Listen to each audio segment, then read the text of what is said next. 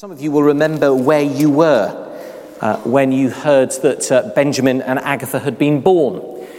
Some of you will remember very well where you were. My mum has etched into her memory, not in a good way, where she was when our first child, Stephen, was born 14 years ago Friday.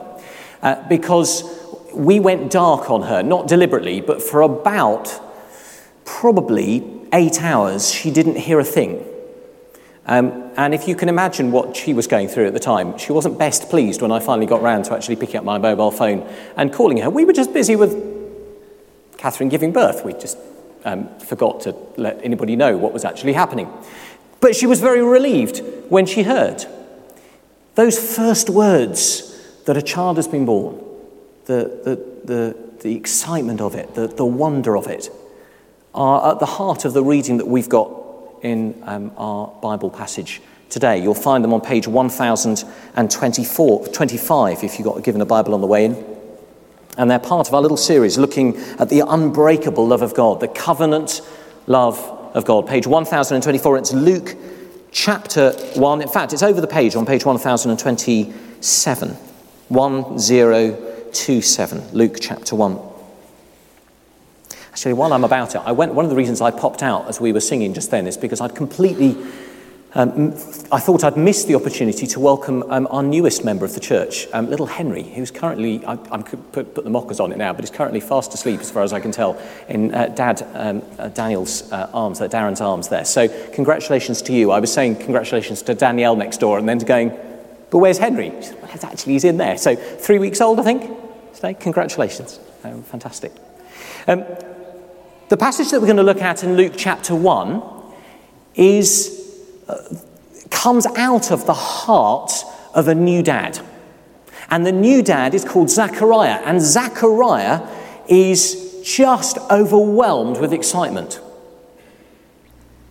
But it's an odd sort of excitement, and it comes out in an odd sort of way. And to understand why he speaks the words I'm about to read for you, we have to get a little bit of background, a little bit of context. And then I think we'll find that the words that he says actually are not just for him and for his family and for those who are excited about his child, but for any of us who actually believe that we want to be able to pass on to our children, to the next generation, and even for ourselves to have that offer of hope that so illuminated his heart. So let me just explain where this has come from, then I'll read the reading. So Zachariah was far too old to have children. So was his wife, far too old. And yet, God gave him a promise that they would have a child, and that this child would have a special job to do. It's one of the readings that we often read in the run-up to Christmas, because the child that Zachariah and his wife were about to have, his wife Elizabeth, was called John, who we now know as John the Baptist. The one who was the forerunner of Jesus, who turned out actually to be Jesus' cousin, at least through their parents. And Zachariah is given this promise, and Zachariah does what you or I would do when given a promise of something that's impossible. He laughs, and he doesn't believe it. And so, as a sign that this promise will come about, he's struck dumb. So for 9 months, he can't speak. Now, you would think that was plenty enough to celebrate at the point when John was actually born, because suddenly he could speak again. So all those pent-up emotions, all those words he'd wanted to say, came pouring out of him. And yet it wasn't simply the pent-up emotion of not being able to speak. It wasn't simply the astonishment at this ridiculous, outrageous, unbelievable promise being fulfilled, nor even, which would be quite enough, the wonder at becoming a dad for the first time. What poured out of him was a much wider and deeper and richer sense of fulfillment. That God hadn't simply fulfilled a little promise to a little family, big as it was for them, but in John, and especially in his cousin Jesus, was fulfilling the big promise to all people everywhere. Listen with me just to these words that Zechariah pours out. Page 1027, Luke chapter 1, verse 67. John's father Zechariah was filled with the Holy Spirit and prophesied, Praise be to the Lord, the God of Israel, because he has come and has redeemed his people. He's raised up a horn of salvation for us in the house of his servant David, as he said through his holy prophets of long ago. Salvation from our enemies and from the hand of all who hate us, to show mercy to our fathers and to remember his holy covenant, the oath he swore to our father Abraham, to rescue us from the hand of our enemies and to enable us to serve him without fear, in holiness and righteousness before him all our days. And you, my child, will be called a prophet of the Most High, for you will go on before the Lord to prepare the way for him, to give his people the knowledge of salvation through the forgiveness of their sins, because of the tender mercy of our God, by which the rising sun will come to us from heaven, to shine on those living in darkness and in the shadow of death, to guide our feet into the path of peace. And his child grew and became strong in spirit and lived into the desert until he appeared publicly in Israel. Right in the heart of this excited outpouring of words is a promise that goes back to prophets and priests and kings, a promise that goes back to a covenant.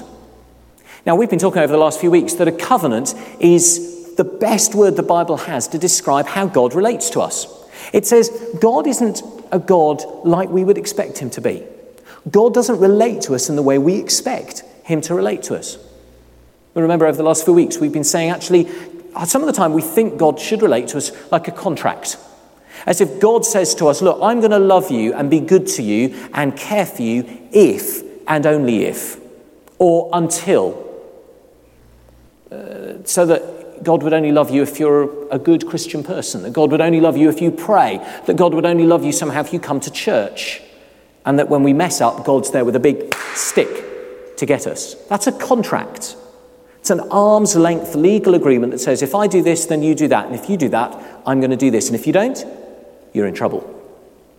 But the Bible says again and again, that's not the way that God relates to human beings.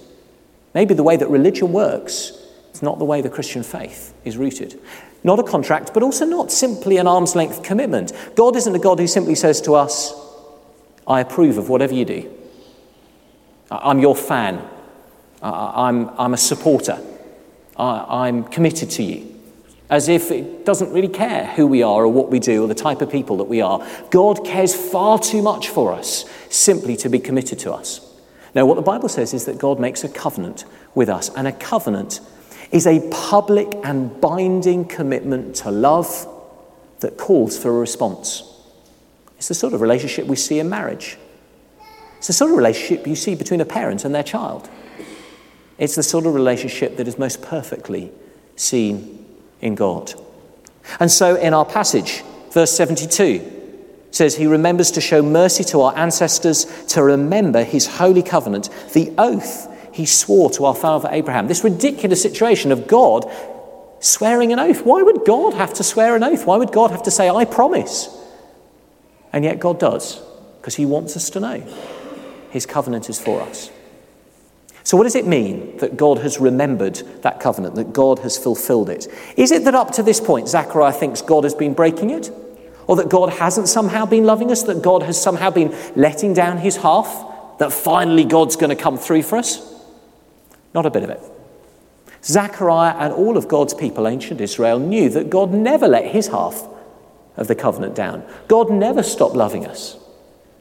The problem was entirely on the other foot. The problem was with our side. God had chosen a people, not because they were better than anybody else, but simply to be an example to the whole of the world of what it means to love God back. That's what they were meant to be doing. But they failed again and again and again. And that begins to give us a reason why it is that when Zechariah pours out this excitement of seeing his baby son in his arms, the focus of what he pours out isn't actually particularly on his son. The focus of what he pours out is on the job that he knows his son has to do. And his son, he knows, as you read in that very last verse of the passage that I've read, or the last few verses, Verse 76, you, my child, will be called a prophet of the Most High, for you will go on before the Lord to prepare the way for him. He's going to be the herald. He's going to be the flag bearer. He's going to be the announcer. He's going to be the door opener. He's going to be the one that says, God is coming, not to fulfill his side of the covenant, because God's never stopped loving us. But the astonishing thing is, he sees that God is about to fulfill our part of the covenant. God in Jesus was about to do for us what we could not do for ourselves. God in Jesus was about to live the life we could not live, die the death we should not die, and give us hope that we could not have for ourselves. See, Zechariah was excited because he knew how perilous was their situation without God.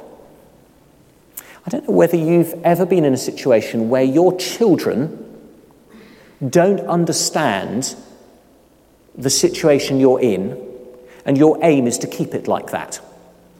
There's a lovely moment, it was captured on video, as is the way these days, of a child. It's lovely in retrospect because of how it ended up. It sounds awful to start with. Of a child who somehow got round the fences at a zoo and was standing on the sort of ledge above a lion's enclosure. And you see the film of this child, a toddler age, so old enough to walk, but not old enough to have a clue what was going on, standing there, looking down. Sort of here, kitty, kitty moment. There's a big, hairy lion I want to give a big hug to. And you can imagine the adults there are terrified, absolutely terrified. And there is one amongst them who thinks fast enough not to yell, "Watch out!" and instead says, "Come and give me a big hug." And the little kid toddles over and gives them a big hug, and they're rescued. They're sort of whipped away from the danger. And you can imagine this child looking up into the parents' eyes thinking, why are they so excited? Why are they so pleased? Why are there tears rolling down their cheeks? I just gave them a hug. Well, that's because they hadn't a clue of the peril that they were in. And the reason that this passage seems so odd to us is because we haven't a clue as to the peril that we're in without what God has done for us in Jesus. And Zechariah is excited because he sees it full on. He sees the problem, and he sees that his son is the one who is going to be the announcer of God's great moment, where in Jesus he comes to do for us what we could not do for ourselves. 3 experiences that he picks up, and in each of these experiences he sees not only in his own life, but in the life of God's people down through hundreds of years, that this is the way it is for human beings without God's help. The first experience is the experience of slavery. To be honest, in our language today, we might even say the experience of addiction. Not so much, although it's an aspect of it, addiction to a substance or one single activity, but what the Bible cashes out as addiction, you might say, to sin. It's like we're slaves, says Zechariah, because we simply cannot be the people we know we should be or want to be. If you have ever, and it's coming round soon, so now's the time to be thinking about it, if you have ever been crazy enough on January the 1st to tell anybody else what your New Year's resolution is, it's one thing to make them, it's quite another thing to tell anybody else. You will know that even the simplest New Year's resolution, even the most straightforward of turning over a new leaf, even choosing one little aspect of life you think you've got half a decent chance of fulfilling, is unbelievably hard to fulfill. Why do you think it is, picking up my comment from much earlier in the service about gyms, why do you think it is that it's January that you see the adverts for gyms? That's the big advertising budget for gyms and for personal trainers. It's January, because that's the month when we all suddenly go, do you know, this is ridiculous. I've been doing this year, I'm going to get fit. This year, I'm going to get healthy. And I know that I'm not the only one for whom by February or March, I'm thinking next year, it'll be fine. Next year will be better. No, okay, so far so trivial. But we also know that we get into habits and behaviours and thought patterns and attitudes that we are so not proud of that we hope nobody ever notices. Those moments when we catch ourselves being utterly selfish. Those moments when we lose our temper when we know we shouldn't. Those moments when we look down our nose at somebody simply because they dress differently or sound differently or have less money than us or are further down the pecking order at work. Those moments when we make huge assumptions and judgments about others based on their appearance. Those moments where we're embarrassed about our hearts and about our minds. And Zechariah looks back into their history as a people, and he says, do you know, it's like being slaves again. That's why that second verse, verse 68, praise be to the Lord, the God of Israel, because he has come to his people and redeemed them. That word redeemed is the word you use when you buy a slave out of slavery. Back in those days, slavery was so commonplace, and if you wanted a slave to be released, you had to redeem them. You had to pay a price. They couldn't do it themselves. That was the whole point of being a slave. You were stuck. And how does it happen? Verse 77, go a little bit further down. Giving his people the knowledge of salvation through the forgiveness of their sins. I'm a slave to sin. I'm not the man I should be. Not by a long stretch. There's not a single person here who would be comfortable if I were to announce that the next 10 minutes would be taken up with a video show and an audio show of your thoughts and attitudes from the last day. There's not one of us that wouldn't be running for the remote control to switch it off or racing for the fuses to switch it off. There's not one of us that wouldn't be embarrassed if the thoughts and attitudes of our hearts and minds were laid bare. And Zechariah knows that his people and he as an individual, time and time again, is simply a slave to sin. And what does he look to? He says, praise God, because in Jesus, this Messiah, this promised one, God come to do for us what we could not do for ourselves. God brings forgiveness of our sins. As we're bringing up children, we know that they're not perfect. Even very tiny children have learned very quickly all sorts of patterns of behaviour we wish they would get out of, and not just childishness. You don't have to teach a child to be selfish. You have to teach children to be selfless. We're still learning, most of us as adults. Actually, what we need is forgiveness and redemption. That's the first experience that he's excited about to see defeated. But the second one is that what Zechariah has experienced and what his people have experienced for hundreds and hundreds and hundreds of years is simply being vanquished, being defeated. That sense that the world is against me. Things just don't go right. That there is evil and darkness in this world. That life is simply a battle, the slings and arrows of outrageous fortune. Of course, we try and protect our children from it for as long as we possibly can. It's one of the things of being a dad as of Friday of a 14-year-old. That the older they get, the less I'm there. They're off at school, they're off playing rugby, they're off doing their thing. The less I can do this to them and protect them from the slings and arrows that come their way. The more it can be expected that they will experience the sense of defeat that comes when life just seems to be against you. When in the midst of all the good stuff of life and the family and friends that love us and maybe the work that's going really well or the roof over our heads or the clothes on our back, those things happen and you just think, oh, done again, defeated, vanquished. We need saved. We need rescued. God's people, again and again throughout the Old Testament, there is this boom and bust pattern of them having a great time, enjoying God's presence, enjoying being God's people, starting to show the world what it is to love him back, and then they get proud. And then they think, actually, we're doing a pretty good job of this. And bang, along comes the next defeat, the next experience of what it is to be on the receiving end of those slings and arrows. And then they run back to God again and say, oh, sorry, we forgot. And God rescues them again.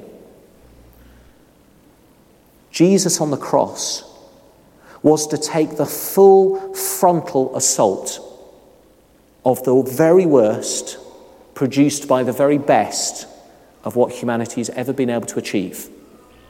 At the hands of the Romans and the religious authorities, he had dished out to him the worst, if you like, the best legal, political, and religious systems the world has ever known could dish out. Justice that wasn't justice. Punishment that was pure, vicious torture. A death that was long and drawn out, humiliating and crushing. The very worst defeat that could be meted out on anybody was landed on Christ's shoulders on the cross. And what Zechariah saw dimly, and what we see clearly, is that God in Jesus defeated that evil. That although Jesus died, he was not destroyed. And that the very worst that life could throw at him was defeated because he was the victor. Zechariah had good reason to be excited. This being slaves to sin one day would be redeemed with the gift of forgiveness. This experience of just being on the being defeated again and again by evil, one day he would experience the victory of Jesus. And yet, there is something even harder to deal with for any of us than the experience of our own personal failures and the experience of being on the receiving end of those slings and arrows. It's that looming and gnawing fear that comes when the veil moves out of the way and we have to think about our own mortality. It's what Zechariah calls the shadow of death, verse 79. Living in darkness and in the shadow of death. Jean-Paul Sartre, who was a famous philosopher and atheist of the last century, was interviewed by The Guardian in 1975, and he said, until I was 30, I was convinced I was immortal. And then, for him, the bottom fell out of his world. It was the end. But for Zechariah, it's not. Because he doesn't deny the darkness of having to think about our own mortality, that life does have a finite end. Instead, what he does is he says, into that darkness, in those shadows, comes light. Verse 78, because the tender mercy of our God, by which the rising sun will come to us from heaven, or in the translation we've just read, because of the tender mercy of our God, by which the rising sun will come to us from heaven to shine on those living in darkness and in the shadow of death. Zechariah looked into the eyes of this baby in his arms, in the excitement of being a new dad, and he knew that his little boy, John, was going to have his own addictions to deal with, the stuff he couldn't get past, the stuff that would always pull him down. He knew that there would be bad things that happened to him because it happens to all of us. And he knew that he would have to live his life in the shadow of death. But God in Jesus was coming to bring redemption from sin for his little boy and for all people. He was coming to bring salvation, rescue from evil for his little boy and for all people everywhere. And most of all, he was coming to destroy and defeat that last enemy, even of death, because death could not hold Jesus. But he rose to bring all of us the sure hope of life of the world to come. God comes round to our side of the covenant. He takes on his shoulders the consequences of our singularly being incapable of keeping up our end, of loving God back in the same way that he loves us. And because he loves us so much, he does for us what we could not do for ourselves, and wins for us what we could not win for ourselves, and gives us the gift of forgiveness, of rescue, and of new life. And as we've baptized Benjamin and Agatha, we've baptized them into that covenant. They get to know that they belong to God's people. They get to be offered the benefits of belonging to the people of God. And they also get the motivation to start loving him back with the words that they speak and the things that they do, the people they're becoming, because God loved them first in Jesus.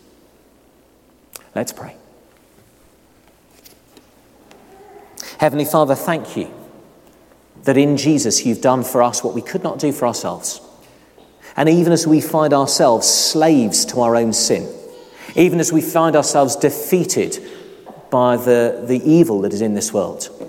And even as we walk in this life, in the darkness of the shadow of death, we thank you that in Jesus, you have paid the price of redemption so that we can be forgiven. You have been the victor over evil so that we can be saved. And that most of all, you have destroyed death so that we could live in the light of your presence. And our prayer for Benjamin and Agatha, for little Henry, and for all the children that are growing up amongst us, and for we ourselves, is that as we grow, we would know more and more of what it is to be loved by you and to have you do for us what we could not do for ourselves. And we pray this in the name of Jesus and for his sake. Amen.